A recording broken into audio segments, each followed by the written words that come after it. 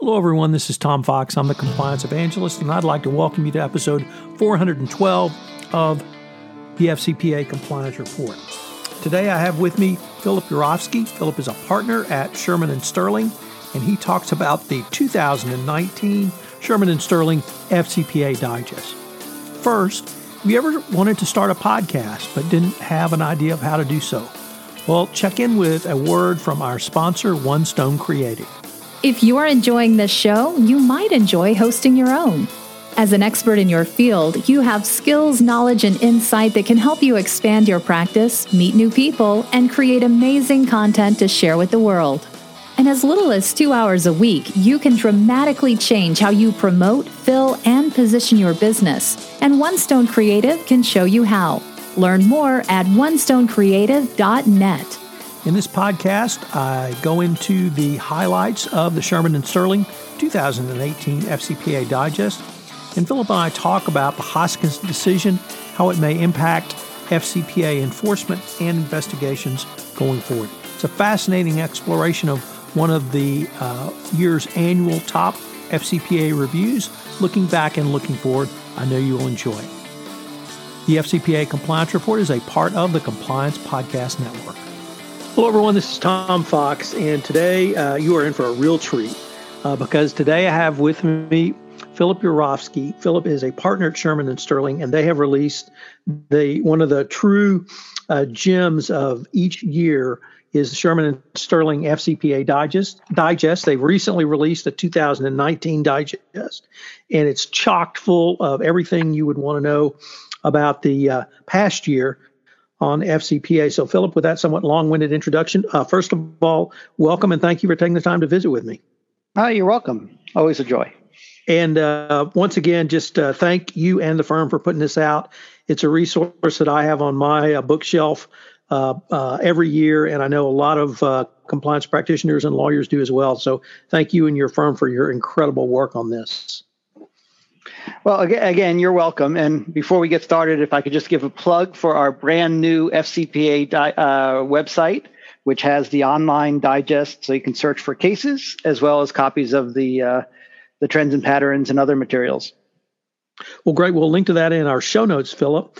I would say that this past year was unique in the FCPA world, but after about 12 years of practice in this area, I've finally come to the conclusion that every year stands on its own. So why don't we just start off with maybe looking at what were your or the firm's highlights on some of the numbers? Well, it was an up and down year. I mean, if you had asked me in May what was going on, I would have said there's very, very little activity. And then in the summer, it got very active as the DOJ, for instance, released 4 significant cases in a span of 2 months. And then it got quiet again until, of course, the last week of December when they announced a few more cases. So it's been an up and down. But if you look at it as a year, it's about the same as it has been in other years. There were 17 corporate enforcement actions. The penalties, if you look at the penalties, it's the second highest year, I think, ever for FCPA enforcement. But that, as has been the case in some other years and where they had high penalties, distorts the story to some extent. I mean, if you take out the outliers, the biggest cases which were well above the rest, and the smallest cases which were well below the rest, you wind up with a median or average sanction of about 18 million, 17.9 million. Where if you include the outliers, you have 170.8 million. So this is consistent with what we've seen before. Generally, what we see for FCPA enforcement actions are fines and penalties and disgorgement all taken together in the range of 10 to 25, $30 million. And that's exactly where they've been for years now.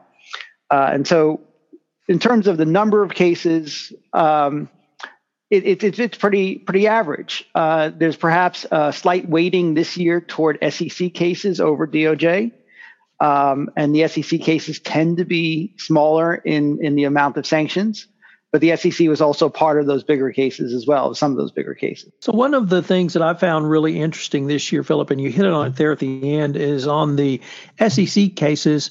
I find these in many ways actually more instructive for the compliance practitioner because the SEC puts in its cease and desist orders more detail around the whether not only what the bribery schemes were, but how controls were overridden, or information that compliance practitioners can really use to either benchmark against their compliance programs or put enhancements into their compliance programs.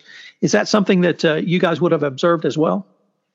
Yeah, it is. I mean, I sometimes criticize, and I hear this from my friends at the SEC. I sometimes criticize the SEC for overreaching to reach and charge an anti-bribery count when they don't need it. But where I do find that they have, where they have, useful and generally well-supported allegations, is in the compliance area. When you see things, when you see cases that really tell you where the company, in the SEC's eyes, went wrong. Examples would be, for instance, in something like the Kinross case, or something like where it was a M&A case, and according to the government, the company knew or learned through its due diligence that the company they were acquiring simply had inadequate and ineffective controls in the anti-corruption area, but didn't do anything after the acquisition. And despite several reports and notice from internal audit, until it just became too big to ignore. And that kind of activities, contrary to the kind of advice that you and I and most of our colleagues probably give companies who are in the midst of an M&A case, which is, if you see something, if you see even if you don't see allegations or specific violations, which is an entirely different story, but if you just see inadequate controls, you need to be prepared on day one. You have to have your day one integration plan to get in there and be able to demonstrate to the government, that you saw the red flags, you identified them, you remediated them as soon as you took over the company, and that gives you a pretty strong leg up when you're talking to the government about violations down the road that crossed over the time of the acquisition. Let's go to some of the substantive decisions, and one I've really wanted to visit with you about is the Hoskins decision. Whether or not you agree or disagree with the court's reading on Hoskins, I absolutely agree with that it has the potential to alter the scope of FCPA prosecutions. Where that alteration is, though, I think, at least in my mind, is an open question. How do you guys see Hoskins? I think Hoskins is a very complicated case from a couple different perspectives. But I think, it's interesting because they charged it in so many different ways that they almost had to stumble over themselves in figuring out what they were going to prove, or trying to convince the court what they were going to prove at trial. And, if you start with the DD3, with the section of the FCPA that was added in 98 as a way to reach non-U.S. persons, it has a fairly strong territorial jurisdictional language that is often glossed over in settlements. And this is why cases against individuals become so interesting, because individuals have skin in the game. They're going to go to jail, or at least they're likely to go to jail, and they're more likely, therefore, to challenge the government's theory where a corporation might not, where a corporation might be willing to just move forward and get it over with in some ways.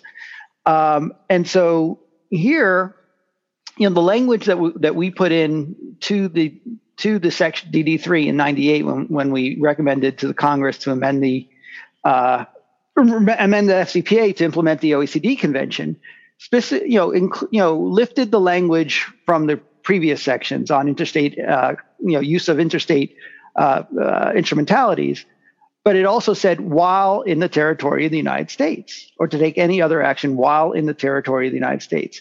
And there's a statutory issue there. Is the first clause separate from the second clause? But the court clearly didn't see it that way. And this calls into question a whole bunch of theories that the government has used to bring cases against foreign companies, because very often the theory is causing something to happen in the United States. So if, for instance, a foreign bank, or a foreign company transfers money to another foreign person, but it goes through a correspondent bank in New York, which is a theory that has been alleged back since Siemens. I think Siemens may have been the first case where it was alleged as one of the grounds for jurisdiction, but it's been used fairly regularly since, sometimes in isolation. That theory seems to be somewhat questionable at this point, notwithstanding, a one district court case that held in a civil context that was just a jurisdictional point, as opposed to an element of the crime. But if in fact the company or the person has to be in the United States when they do whatever they do in furtherance of the foreign bribery, the Hoskins case could very much, knock out that idea that correspondent account banking is an act while in the United States. Or if you look at the Magyar Telecom case, that a email that passed through a server in the United States from one foreign person to another foreign person, again, is that an act while in the United States by those persons? So I think that it has a significant possibility of narrowing the ability to bring cases under DD3 against foreign persons. The other aspect, of course, of Hoskins is the issue of under DD2, where he is an employee of the foreign parent, but he's charged as an agent of the subsidiary. And that, to me, is not as silly as some commentators have suggested it is. It really is going to depend on the facts there. Corporate structures are complicated, but the real question is going to be, is whatever he did he do it, for the benefit of the subsidiary in a way that the government can prove to the jury's satisfaction and ultimately the court that he acted as the subsidiary's agent? There is not the same jurisdictional requirements as in DD3. So I had the chance to visit with a former fraud section prosecutor on this case. Well, and I'm a former fraud section prosecutor also. All right. Well, that's great. And I asked her, I said, what would be the law? Typically agent principal relationship is a state law question. And if there's no federal law on that, would it be the law of the circuit that would make that determination? And if that's correct, could we have 11 different legal precedents in 11 different circuits? Yes, I think the answer could be yes. There's no definition in the FCPA as to what an agent is, but the DOJ has historically not taken agent to mean to apply the narrowest technical definition of agent. They apply a rule of agent in fact as opposed to an appointed agent. So similarly to if you're talking about corporate liability, I'm not sure it's going to make that much difference, because in that case where you talk about a person who's acting within the scope of their duties and for the at least in part for the benefit of the corporation, I think it's a hard if a person is acting for your benefit, I think generally the DOJ is not going to. They may lose at court if you go to court, but I don't think that they're going to take particularly technical view of what an agent is in that context. Of course, if you're the individual being charged as the agent, absolutely would expect them to make that argument. So you also note, in addition to the decision having the potential at least alter the scope of FCPA prosecutions, that it potentially could alter the scope of the investigative process. Would that include the internal investigative process as well? I don't know that any of this is going to change the internal investigative process, quite frankly. These kind of decisions, are you an agent? Did you do an act within the territory of the territory of the United States? If you're a corporate compliance officer or a general counsel faced with or an audit committee member faced with an allegation that someone associated with the company in some way might have done something wrong, jurisdiction isn't going to be, your deciding factor.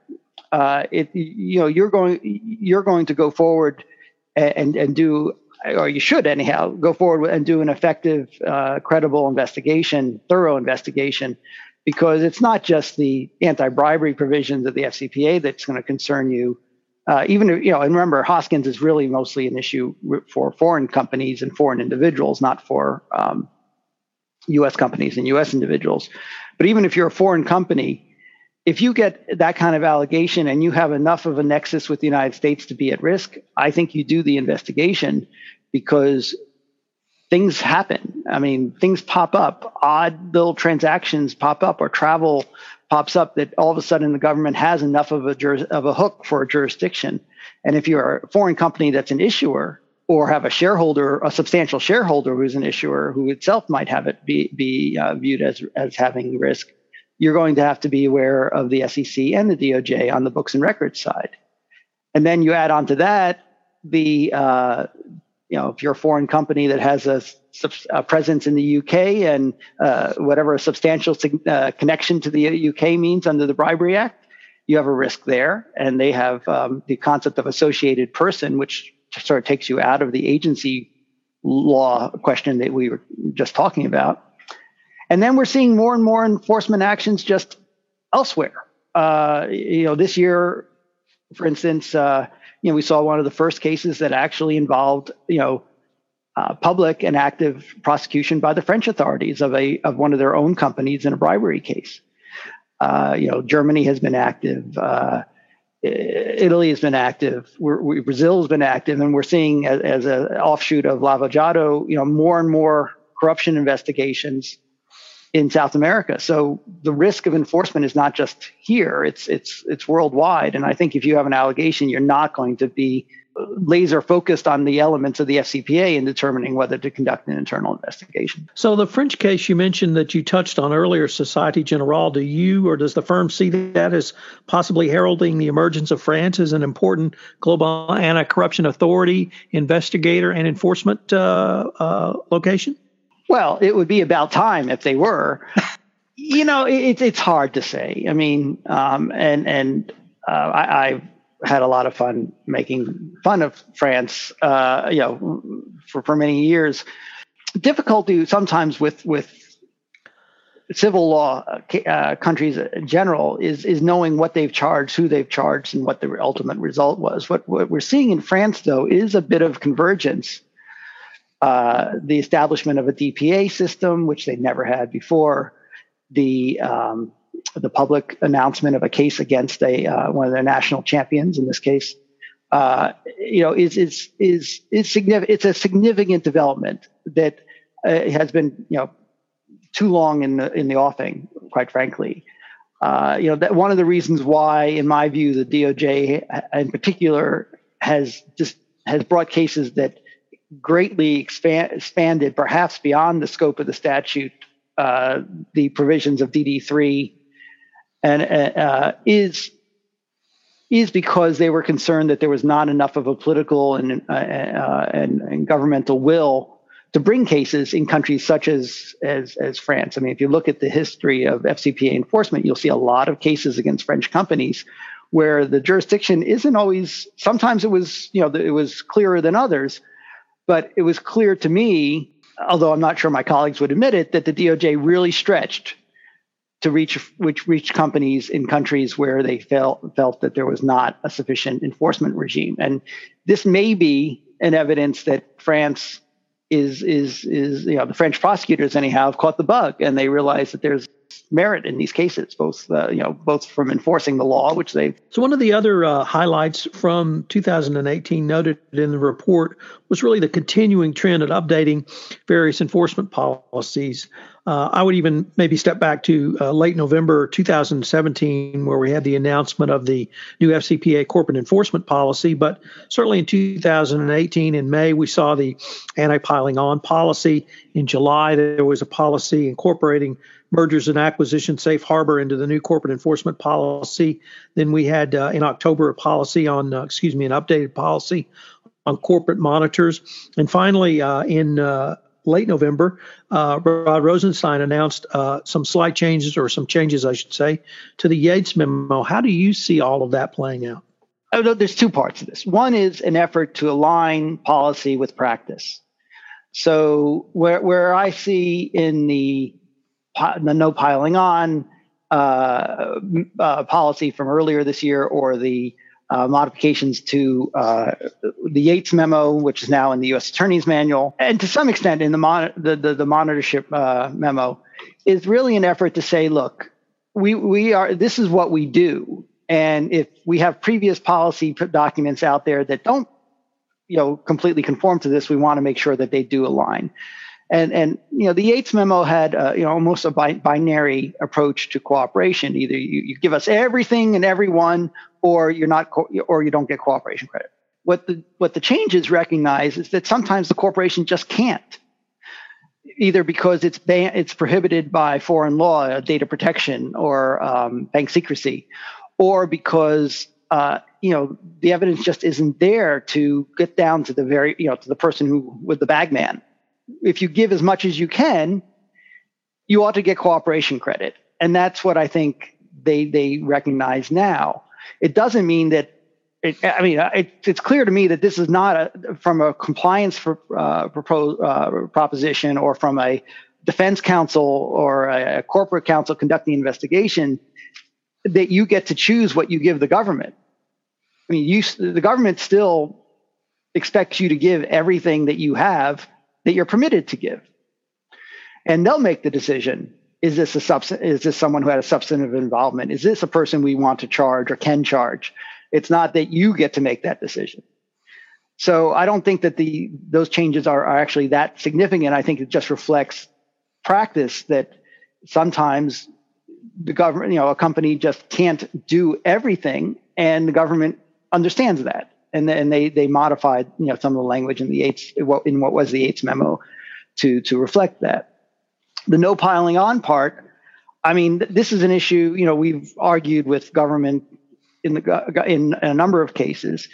And I think that they do take the position, they do believe that they are fair in their determination of penalties and how they share them. And certainly, we've seen sharing of penalties with other agencies, crediting, often even with foreign enforcement agencies, such as in the Odebrecht and Braskem cases, and in the Petrobras case, where the government will determine a fine, but then credit a penalty that's paid to the Brazilian authorities or the Dutch authorities or so on, or the French authorities. What the no piling on policy says is, that's what we should be doing. The problem, of course, is if you're in a case that has multiple agencies, is it really a fair allocation? Are they going to credit all penalties paid to all other agencies, and how do they decide who gets to keep what? What no piling on ought to mean is that if there is another agency with equal equity in a matter, or even greater equity in a matter, should the DOJ stand down and let that other agency or that other enforcement authority or another foreign country really do the case, even if that means that the DOJ doesn't get a stat, or they don't get any fines. And that's the kind of thing that the policy leaves lots of room for the government to move. It's not a determinative policy in the sense that you can just plug things in and get an outcome. It's still discretionary at the government level, at the DOJ level. What I wanted to end, Philip, was asking you: were there really any other general trends or anything else from sort of 2018 that stuck out for you that you think will be significant moving forward? Quite frankly, I didn't see 2018 as like a watershed year. What was interesting is that it fits and starts, but they got there at the end. They got their numbers back up. They certainly did some large cases in the middle. And that may be indicative of where 2019 is going to go. I think, my analysis, my, reading of the tea leaves has been that the drop in cases over the past couple of years was more a reflection of the lack of congressionally confirmed executives at the DOJ and elsewhere that made it more difficult to get the cases approved, settlements approved, because you had people in acting positions and people who were, sort of reluctant to take steps, knowing that there was someone coming down the road who eventually would be confirmed and would want to be in a position to make decisions. I think at this point, with the criminal division having a confirmed AAG, more people being confirmed in their positions, either or made permanent rather than acting, I think some of that flow is going to start up again, and we're going to see more cases coming out of the DOJ in the next year.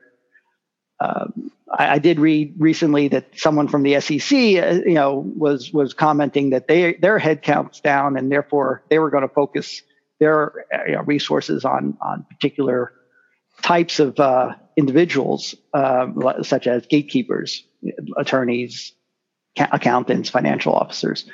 So all of that, to me, indicates that 2019 may be a very interesting year, perhaps more interesting than 2018.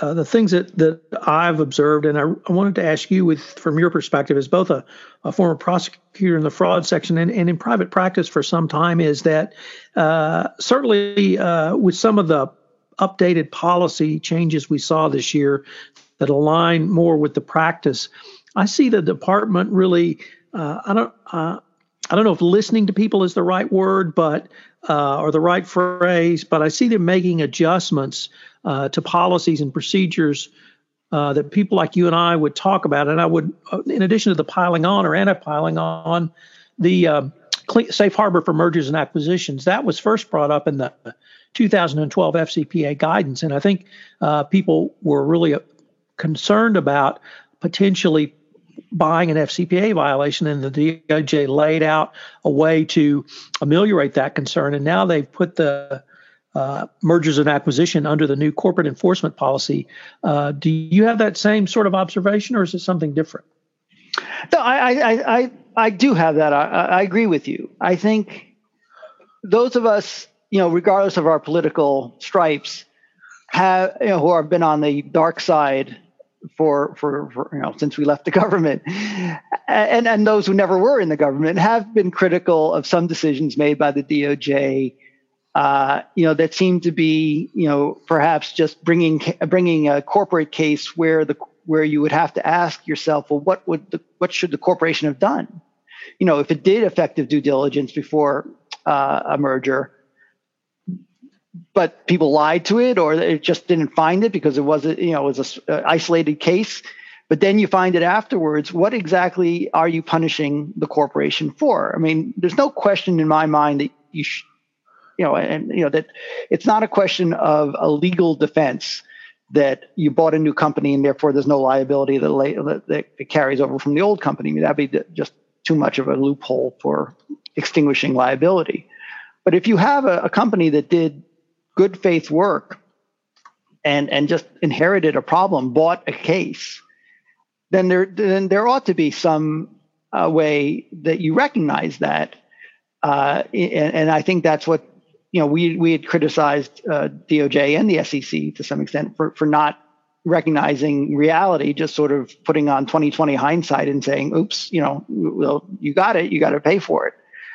I think there is a tone within this administration that that tends to focus more on being business friendly, and emphasizes the parts of the policies that were already in place, and emphasize, as to that the ultimate detriment, effective deterrent is to prosecute individuals, and therefore you see things like, I think, the FCPA corporate prosecution policy, which grew out of the previous pilot program, but you see the no piling on, you see more of a acknowledgement in the monitor memo that companies may not need a monitor if they've demonstrated that they learned their lesson and are implementing controls on their own, and then in the Yates memo, or the amendments to the Yates memo, I think there's an overall tone today there's a pendulum that swings back and forth between the corporation, going after corporations and getting big fines and using that as the way to change corporate culture, and individuals saying, look, the individuals are the ones who acted with criminal intent and they should be prosecuted. From the original Holder memo, we always insisted you got to do both. And that's been the consistent policy of the department ever since. But, over time, administration to administration, assistant attorney general to assistant attorney general, fraud section chief to fraud section chief, you see, more of an emphasis one way or the other. And I think definitely in this administration, although the department is not, averse to getting a big fine in an appropriate case, they say there does seem to be more of an emphasis on getting the evidence and being able to prosecute the individuals. Well, Philip, as always, this has just been a fascinating discussion for me. Once again, thank you and the firm for putting out the digest. We're going to link to the digest and the new site in our show notes, and frankly, look forward to continuing the conversation. Well, you're very welcome, and we'll talk again in 6 months or a year, I'm sure. Hello, everyone. This is Tom Fox again. I hope you've enjoyed this episode of the FCPA Compliance Report. We're going to link to the Shearman & Sterling 2019 FCPA Digest, as well as its more comprehensive complete digest in the show notes. So check those out. I know you'll find them interesting. I hope you'll join me again next week, where we have another FCPA compliance-related topic. This podcast, the FCPA Compliance Report, is a part of the Compliance Podcast Network.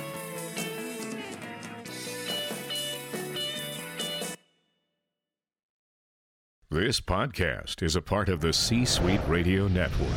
For more top business podcasts, visit c-suiteradio.com.